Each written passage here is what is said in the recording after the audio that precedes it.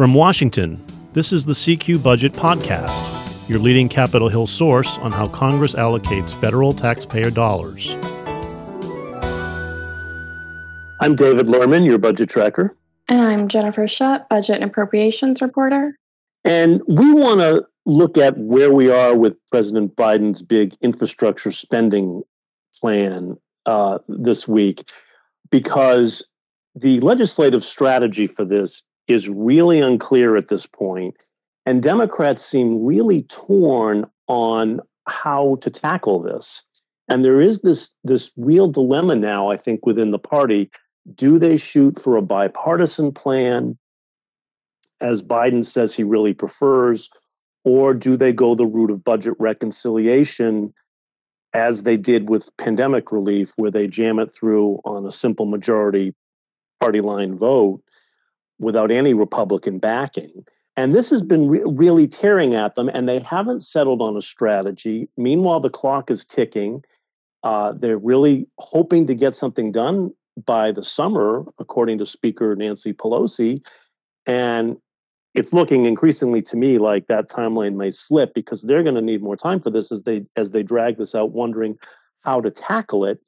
And the latest strategy idea, which is kind of interesting here, came from Chris Coons, senator from Delaware, who's close to Biden, who talked up this idea this week of sort of splitting the difference here and doing a two-pronged strategy that calls for working with Republicans on a bipartisan bill, which would get you maybe $800 billion of the package, and Biden's package is over $2 trillion. And then they would do the rest of the package through reconciliation with Democrats only. So you'd have a two-step process. Which would require two bills, could take twice as long. Whether that flies, we don't know, but that's the latest idea.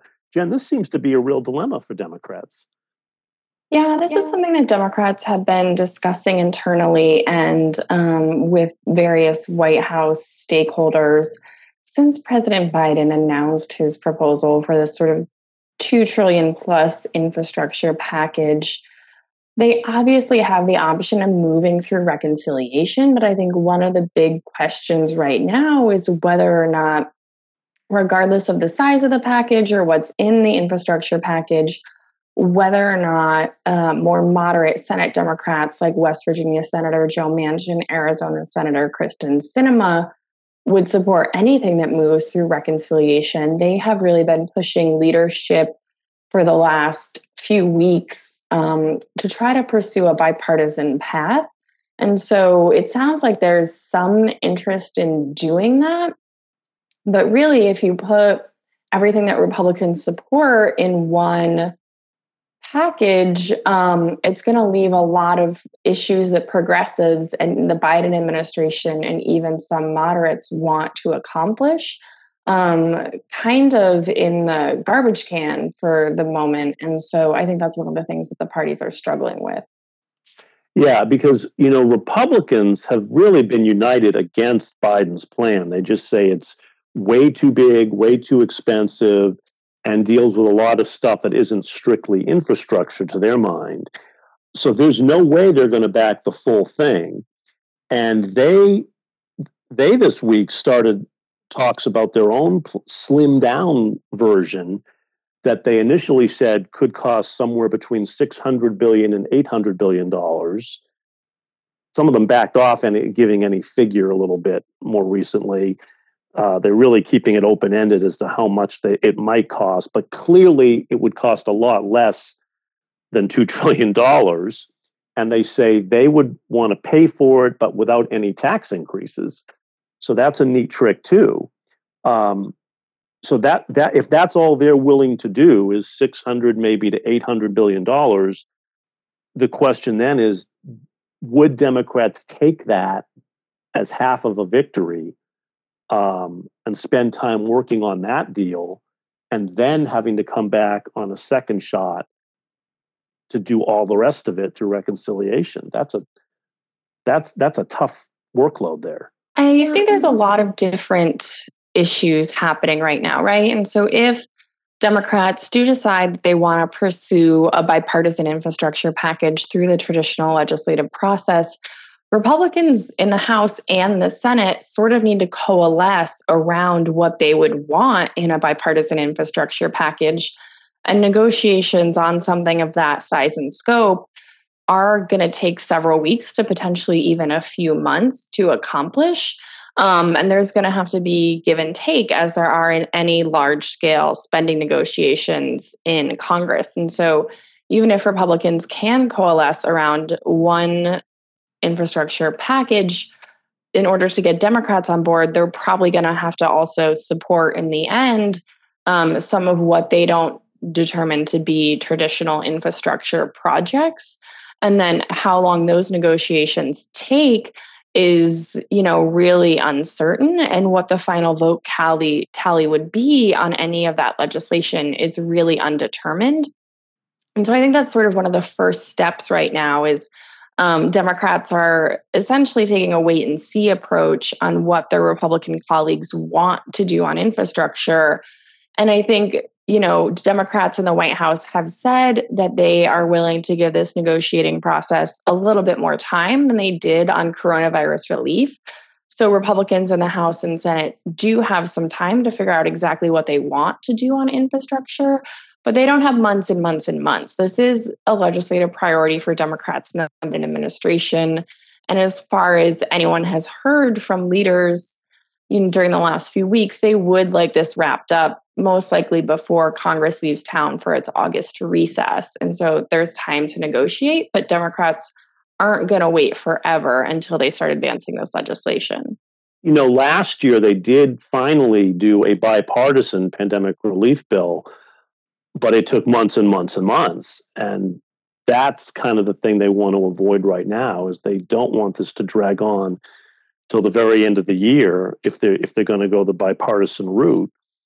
On the other hand, reconciliation has its problems because, Jen, as you pointed out, not all the Senate Democrats are on board with reconciliation, so they may not even be able to do it anyway with a simple majority vote if they don't even have 50 votes for it. And then one of the issues with Senator Coons' idea and some of the ideas to sort of split this infrastructure proposal into two packages, one that would be bipartisan and one that would go through reconciliation, is that if you're going through reconciliation with essentially the pieces that don't get bipartisan support, I think the vote count there is going to be really challenging, because if you take out all the pieces that Republicans and moderates don't support, you're probably going to be left with more of the left-leaning elements. And then you're going to have not only a vote count issue in the Senate, but you're probably going to have a vote count issue in the House too. And so I think that's one of the things that Democratic leaders in the White House are weighing on this sort of two-step approach, where they would do one bipartisan package and then one package through reconciliation, is if you leave all of those more left-leaning elements to a reconciliation package, there's not necessarily a guarantee that you can keep moderate Democrats on board and actually pass that through the chambers with a simple majority. Yeah, that's a very good point. The House Budget Chairman, John Yarmuth, Democrat from Kentucky, was telling us the other day that he wasn't big on this two-pronged idea precisely for that reason, that he was saying that could really put Democrats in a box, because you would do what he called the easy stuff in the bipartisan bill, and then you'd be left with all the hard stuff, he calls it, that would be left for a reconciliation bill that Democrats would have to pass on their own, that the elements that are a little less popular. And so it gets even more dicey. And, it's interesting, Chris Coons, the big backer of this two-pronged idea, is very close to Biden, but the White House did not endorse his idea yesterday. The White House spokeswoman, Jen Psaki, was asked about it at the White House briefing yesterday. She wouldn't endorse it. She just said something like, there's a range of views on the Hill right now about how to tackle this, and we're leaving to Congress the decision on legislative strategy. So that's kind of telling too, is there's not a wild enthusiasm for Coons's idea. And so we really don't know which way they're going to go. There's really pitfalls to both a bipartisan bill and a reconciliation route. Coons is trying to do a little of both. And then the problem is, how much time do they have? Could they actually get both done? That's talking now about passing two bills, on top of which Biden has another piece of his recovery plan coming on education and healthcare stuff that he wants to get done this year. So, I mean, that would be three bills. I mean, it really starts piling up.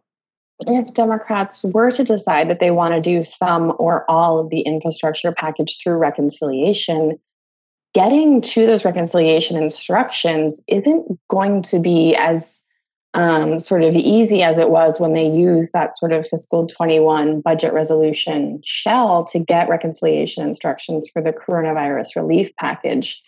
They have two options at this point. One is to work through the budget process for the fiscal year 22 budget resolution, which is going to get into debates on discretionary spending, mandatory programs, and tax policy, which is going to be really challenging for Democrats to work through and ultimately adopt a final version of that budget resolution.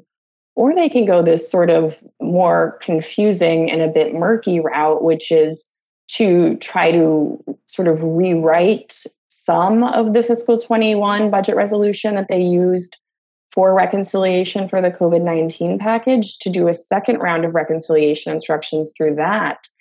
But exactly what and how Democrats can do with that second round of reconciliation instructions remains really unclear. And it sounds like House Budget Chairman John Yarmuth and a lot of other key players in that process actually haven't even seen the Senate parliamentarians ruling in detail.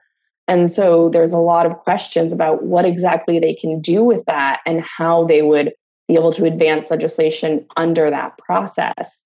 And so I think, while reconciliation is definitely part of the conversation, getting reconciliation instructions isn't going to be as quick and as sort of carefree for Democrats as it was earlier this year.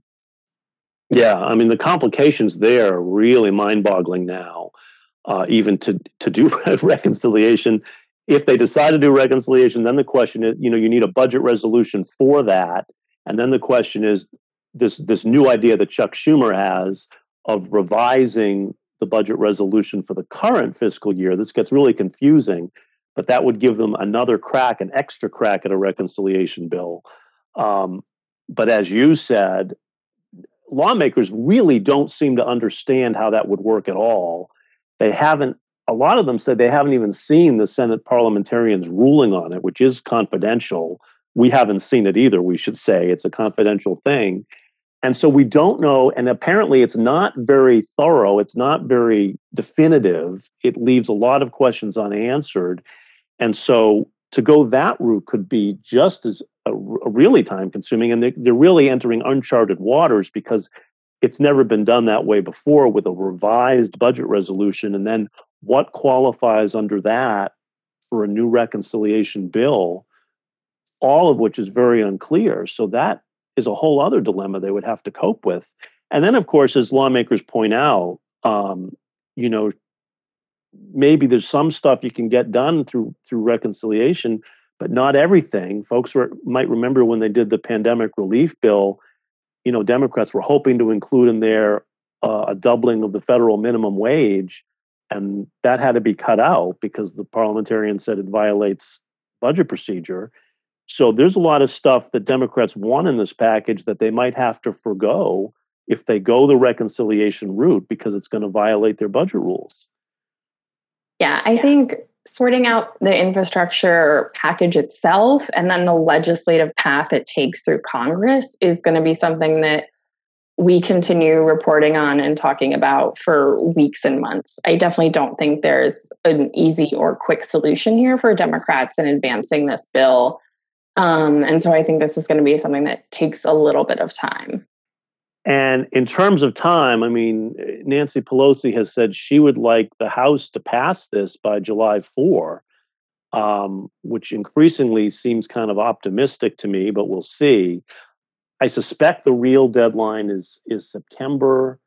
I know that the current highway law is scheduled to run dry, I think, at the end of September.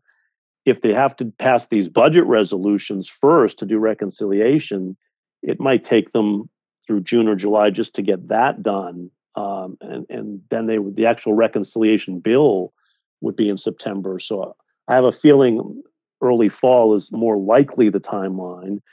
But I don't know. I mean, and right now they don't even have a legislative strategy in place. So it's really hard to say. They're still weighing both of these options or some combination of them, as Coons wants, and we're just going to have to see what they decide when they decide it. But it's really become a minefield here that it's going to be very tricky to navigate, and may enter some uncharted waters. So that's all of the variables in play here that we will be watching for you in the weeks to come. That does it for us today. If you have any questions or comments about our podcast, we'd love to hear from you. You can always drop us an email. The address is cqpodcast, one word, at cqrollcall.com. The CQ Budget Podcast is produced by CQ Roll Call, a leader in nonpartisan political and policy news and analysis for more than 70 years. CQ Roll Call is part of Fiscal Note, a global technology and media company. Thank you all for listening. I'm David Lerman, your budget tracker. And I'm Jennifer Shutt, budget and appropriations reporter. You can always stay up to date by subscribing to the CQ Budget newsletter. Be sure to subscribe to this podcast. You can find us on Apple, Spotify, Stitcher, NPR One, or just Google the phrase CQ Budget Podcast. And we'll be back next week.